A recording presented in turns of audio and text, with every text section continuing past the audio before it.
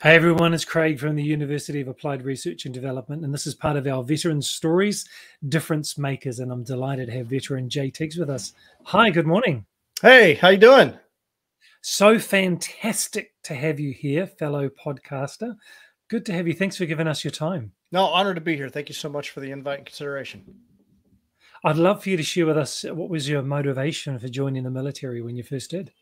I think most people, when they join the military, they're usually running towards something or away from something. I think for me, it was a combination of both. I had a very traumatic upbringing. I'm first generation American. My father immigrated here from Germany. My mother immigrated here from Holland. They both were alive. They were children during World War II. And I think they were both trying to come here to make a better life for themselves. My father had some just complete, like, he grew up in Berlin when it was completely, blown apart. So he had a lot of trauma. He saw his whole family Wow. killed, Wow. and so he struggled. He came to the United States to make a better life for himself. He ultimately joined the United States Army for a couple of years, but he really struggled. He met my mother. They had some commonalities because they were both from Europe, and they ultimately got married. But it wasn't a happy childhood. It ultimately turned into my mother had some mental health issues exacerbated by some physical and emotional abuse by my father. And I ultimately was adopted into a family situation that wasn't much better. And Wow. long story short, I knew that there was something greater for me. I had a drive in me to do something for myself. And I was Hmm. fascinated with the military, given my family history of what we did during World War II and just the United States in general. And I saw the military as a way of, you know what, there's a lot of positive role models over there. I can be part of something greater than myself. I can make a life for myself. If I could just get out of the situation, keep my grades up, keep my nose clean, I can get in the military and start a new life for myself. And that's ultimately what I did. And I did that through my mantra called do hard things. I realized that if I did hard things, if I got involved in running cross country and track and field, and that motivated me to keep my grades up, and it enabled me to bridge that gap into the military, and it really set the foundation for a good military successful career. And so that's ultimately the Cliff Notes version of how I got there. I'm really itching to learn more about do hard things, but I'd just like to ask you to share just some of the experiences that you had in the military and how long you were in there. So I'm currently serving. I joined the military as a brand new private. I started in the Missouri Army National Guard, so I was in the reservist. I started when I was 17, and then when I was in 1990, that was in 1995. 1997, I went on active duty as soon as I graduated high school, and I was a combat engineer. So combat engineers, we do explosives work, right? We're the engineers that blow things up, right? Put in landmines, things of that nature. So I was enlisted. I worked my way up through the ranks to sergeant first class, which is E7. And then I used that. I earned my degree, and I decided to go to officer candidate school, where I commissioned as an engineer officer. And now I'm currently a major, and I've been an officer for 12 years, and I'll be retiring next year. Some of my Wow. experiences, I've deployed to Bosnia. I've been deployed to Iraq in 2003. I've been in command of two organizations. I was the commander of the Engineer Basic Officer Leadership Course. I was commander of the Combat Training Company at Fort Leonard Wood that was responsible for um, basically all the instructors that manage the ranges and some of the training for all of the soldiers that come through Fort Leonard Wood. And the Engineer Basic Officer Leadership Course was basically, it's every engineer officer that comes into the Army they attend that course, and so I was responsible for both those courses. Wow. And have you lived and traveled internationally as well with your family? I have a little bit, but I've spent a majority of my career at Fort Leonard Wood. When I was married, uh, my ex-wife at the time had some health issues, and so they kept us in a position where she could receive her health care. And you can't do Wow. that when you're overseas and whatnot. So I've had a kind of a unique career where I was in one spot for a long time. But Hmm. I have been stationed in Hawaii. I was stationed at Fort Carson, Colorado. I've been here at Fort Leonard Wood. I was in St. Louis for a bit for recruiting, with just a couple tours overseas. Okay. Now, I think I know the answer, but when you finish up, What's going to be your focus when you leave the military? Well, I'm passionate about helping people. I'm a certified high performance coach. I became a certified high performance coach a year ago. I really enjoy helping people achieve their highest potential. I want to help veterans that are transitioning. And I just want to help people as a high performance coach. I help people not only just get focused and get things done. That's the science of achievement. How can we achieve more? But also, how can we enjoy the ride while we're doing it? I fell into the pitfall of I can get a lot of things done. I've always been a high performing officer. But what my biggest challenge was, I got to a point where I was absolutely miserable. And I got to a point where I was at the bottom and I wanted to just end it all, right? I had those thoughts dealing with some of the traumas from my upbringing, dealing with some of the things that my experiences from the Army, like so many veterans face. And I'm like, okay, how can I change my mindset and I started studying the highest performing people and the happiest people. And I started incorporating that into my life. And I become so passionate about that because I think there's such a need for that. And so that's what I'm doing now. So I started the podcast. I'm doing one-on-one coaching and group coaching. I'm just helping people get more done, stay focused on what matters, and live their fullest potential. That's fantastic. And this is your website? That is my website. Yes, sir. And so what sort of resources or services are you providing for people now? You're still in the military, but you're building your business as well. So what sort of things are you engaging with people on right now that they can access through the website? So right now I have a mastermind called The Forge. This would be more like an entry level. If you're new to coaching, like if you're new to group coaching, you can connect with like-minded people. It's like a tribe and community of people. I bring in, I host basically a conversation each week. We have like a book of the month. And as a collective group, we talk about life. It's like a safe space to talk about like real issues. Like, hey, I'm struggling with my marriage right now. I'm struggling with my fitness. I'm struggling with my finances. And helping each other, help one another out. I also do individual coaching. I take people through, there's a couple different options, but I take people through the high performance curriculum, which does just that. How do we achieve more? How do we focus on what matters? There's 5 critical areas that we focus on. And I feel if you master these areas, you'll achieve more and you'll live a more focused life, a fulfilling life. And that's energy. How do we modulate our overall physical well-being and our energy, manage stress and all those things? Productivity. Are we doing our life's work or are we doing just busy work? And how do we focus on the things that matter? Do we have clarity with who we are? Like, especially like transitioning veterans. It's like, okay, now that I take off the uniform, what's my next mission? And if you don't have good clarity on who you want to be and what you want, it's going to be very easy for you to get off track. And the further you are away from your purpose, the more misery you have in your life. So I help people like truly figure out what is it, who are you as a person and what's your next mission? I help people gain more influence because you want people to support you. Or if you're leading your family or leading a team at work, you want people to support you and execute what you want them to do. Not manipulation, but influence, like in a positive way, right? Yeah. You want to influence your kids to be good adults and all those things. And then finally, courage. How do we take bold action? How do we face fear? High-performing people, it's not like the fear isn't there. They just look at fear a little bit differently. Right. They take action anyway. So if you can master those 5 areas, you'll get more done and you'll live a happier life. Wow. Tell us about the mindset work that you're doing, and particularly around fear and facing fear. Yeah, so I'm a big proponent of do hard things, right? Constantly developing fortitude, grit, taking bold action. And, some of the aspects of this is you have to have a vision of what you want to achieve, and just realize that oftentimes these things, as you're growing, it's scary, and that's normal.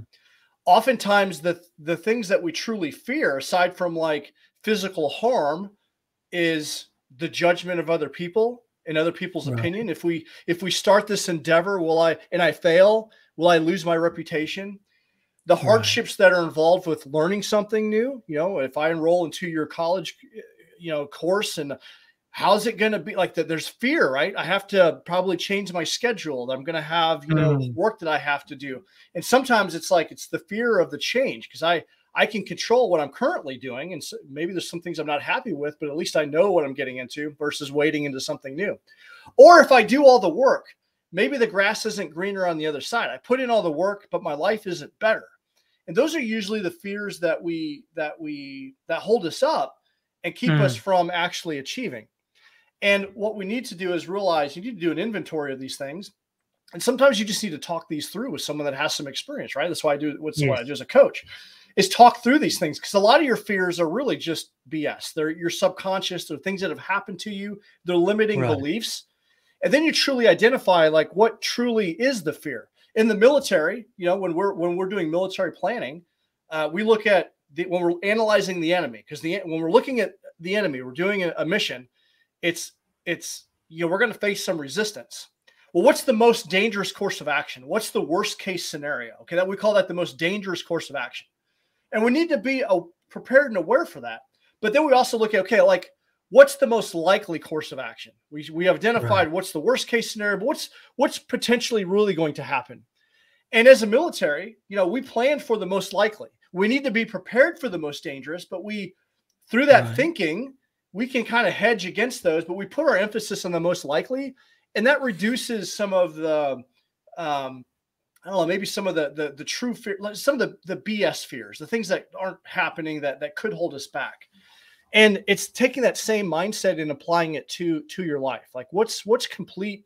It could happen, but it's so unrealistic versus like what's going to likely happen. And then you plan to address what could likely happen. And then what you realize is like a lot of these fears, they're not nearly as bad as you think they are. And then having a sense of accountability to help you maneuver through it. Because high-performing people, it's not like the fear goes away. It's just that you look at it a little bit differently, and then you plan accordingly to hedge against the things that could happen, and you take steps anyway. And as you develop competence in something, you're going to gain more confidence because it's the competence loop. Do you find that for veterans, maybe when they step out into civilian life, they might forget or discount all the incredible training and background and experiences that they've had in the military? Because it sounds like what you're saying is we've trained in this. Remember your training. I interviewed someone last night, Nyurka, and she's been in the military for a long time. And I said, "What's the one thing you would say?" And her final thought was, "Remember your training." Yeah, I mean, I think. I've had this conversation a lot. We really downplay a lot of our skills and our abilities. We speak a different language that doesn't necessarily translate to civilian sector, but there's a lot of things that we do that are equally as good, or if not better, you know? Right. And it all goes back to the training, all of the training, all the leadership, the wording might be different, but the frameworks are absolutely relevant. Like when you're going through and creating an op order, like that whole process of the military decision-making process, like those frameworks work in your day-to-day life. Like when you go to buy a car, like you can go through the military decision-making process, those steps, and make a good purchasing decision because of that. And so just remember your training. It's there. Don't discount it. It all works. You know, a lot of things that I bring up is like in the United States Army, we conduct after action reviews. And that's a principle that when I coach civilian leaders, it's something that a lot of people don't do very well, that we tend to do incredibly well, but we fail to apply that principle to our own life. And the people that do, you know, they have a leg up, and these principles absolutely work. For civilians, the after action review, they may be familiar with that. If maybe they're in a medical profession, they might do the M&Ms where they review where something has gone wrong or well and try to find ways of improving practice. What are some of the principles of an after action review that civilians could use and understand? Yeah, there's really 4 steps. When you have maybe you worked on a project and you came to project completion, and you get the whole team together. And the number one principle is, especially if you're a leader of an organization, is it needs to be an environment where everyone has the opportunity to speak up. Okay, that's the fundamental difference in like our military versus like other militaries, is that we allow even the most junior, the privates, and everyone is on the same, because we're all trying to learn together. That's the only way that we get better, right? So it has to be a space where everyone has the opportunity to speak up. And there's really 4 things. It's what was supposed to happen, what was the intent, what was the outcome that we're trying to achieve, what actually happened, because every time that you try to start something like your plan, there's going to be deviations in your plan. Things are going to happen. What do we sustain? So what were the things that that went really well that we want to continue to improve upon or double down on or make sure that we continue? And then what are some areas of improvement without shaming anyone, without like, yelling at anyone like, hey, you screwed up and it would have been better if you did. It has to be an environment. The key is it has to be open dialogue where people feel comfortable and acknowledging like, hey, this is what I screwed up on, but giving them the opportunity, like, well, how can we fix that? And how can we, and then you take those notes, and this is key too. A lot of times we'll do these things, but then it's like, when you have a similar operation later, it's like you need to go back and reference these notes again so you can review them as part of the planning process. That's something that I've been in organizations, even within the military. We do the ARs really well, but we'll miss that the notes on that, and that's important to do. So you want to, as part of your next planning, find some after action review notes and review that so you can identify those things, because we tend to repeat ourselves, and if we don't address these things and have those considerations, we can make the same mistakes. That's really great. So Joe, just as we wrap up, what's the best way for people to get hold of you? With the show notes, we've got the link to your LinkedIn profile, and then on the screen we've got your website. Is it just one of those two things, or is there another way? The website's probably the best way to get a hold of me, because I'll have all my links on there. I'm also, you can go to Do Hard Things Apparel. You can look up the Do Hard Things Nation, and I'm facilitating that as well. So, you see this logo here. We're going to be creating events. We're going to be creating workshops, and I bring my coaching in as part of that. But you can look out for those things, and that's how people can get in contact with me. Fantastic. And just one final thought that you might have for a veteran who's maybe finding things challenging with the transition into civilian life, what would you say to them? Get connected with other veterans that are going through that transition problem, or not problem, but that are facing through transition. Realize that, as I'm going through transition right now, I'm finding myself, it's exciting, but I'm also feel like I'm grieving something. I'm leaving a big part of myself. I've been doing this for 25 years. I've been doing this since I was 17, and I'm scared. I'm a high performance coach, and I'm scared, right? And you can do this alone, but you really need a team of people. I would recommend having a therapist, having a coach, getting connected with a community of people, and be vulnerable enough to lean on them and accept help, and just realize that this is a process that is significant.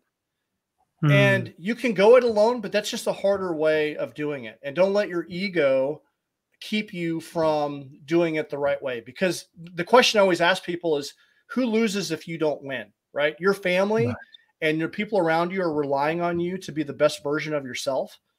But having a team of people to support you enables you to do that better. Jay, firstly, thank you for your service. And also thank you so much for giving us your time here today. Really appreciate your thoughts. Please don't go anywhere. Just as I wrap up, I'd love to chat with you just briefly after the podcast as well. So thank you, Jay, for your time. Honored to be here. Thank you so much. And for those of you watching, whether you're on YouTube, LinkedIn, Facebook, Instagram, Twitter, Twitch, whichever platform that you're watching this recording on, if you're a veteran or a member of the family of a veteran, our courses, our bachelor degrees and master's degrees are approved by the VA. So we'd love to help you gain the qualification that you want to help you move forward in your career goals if you need that. Thanks very much for joining us in our Veteran Stories Difference Makers, and here with Jay Tiggs, who is definitely a difference maker. We'll see you again on the next episode.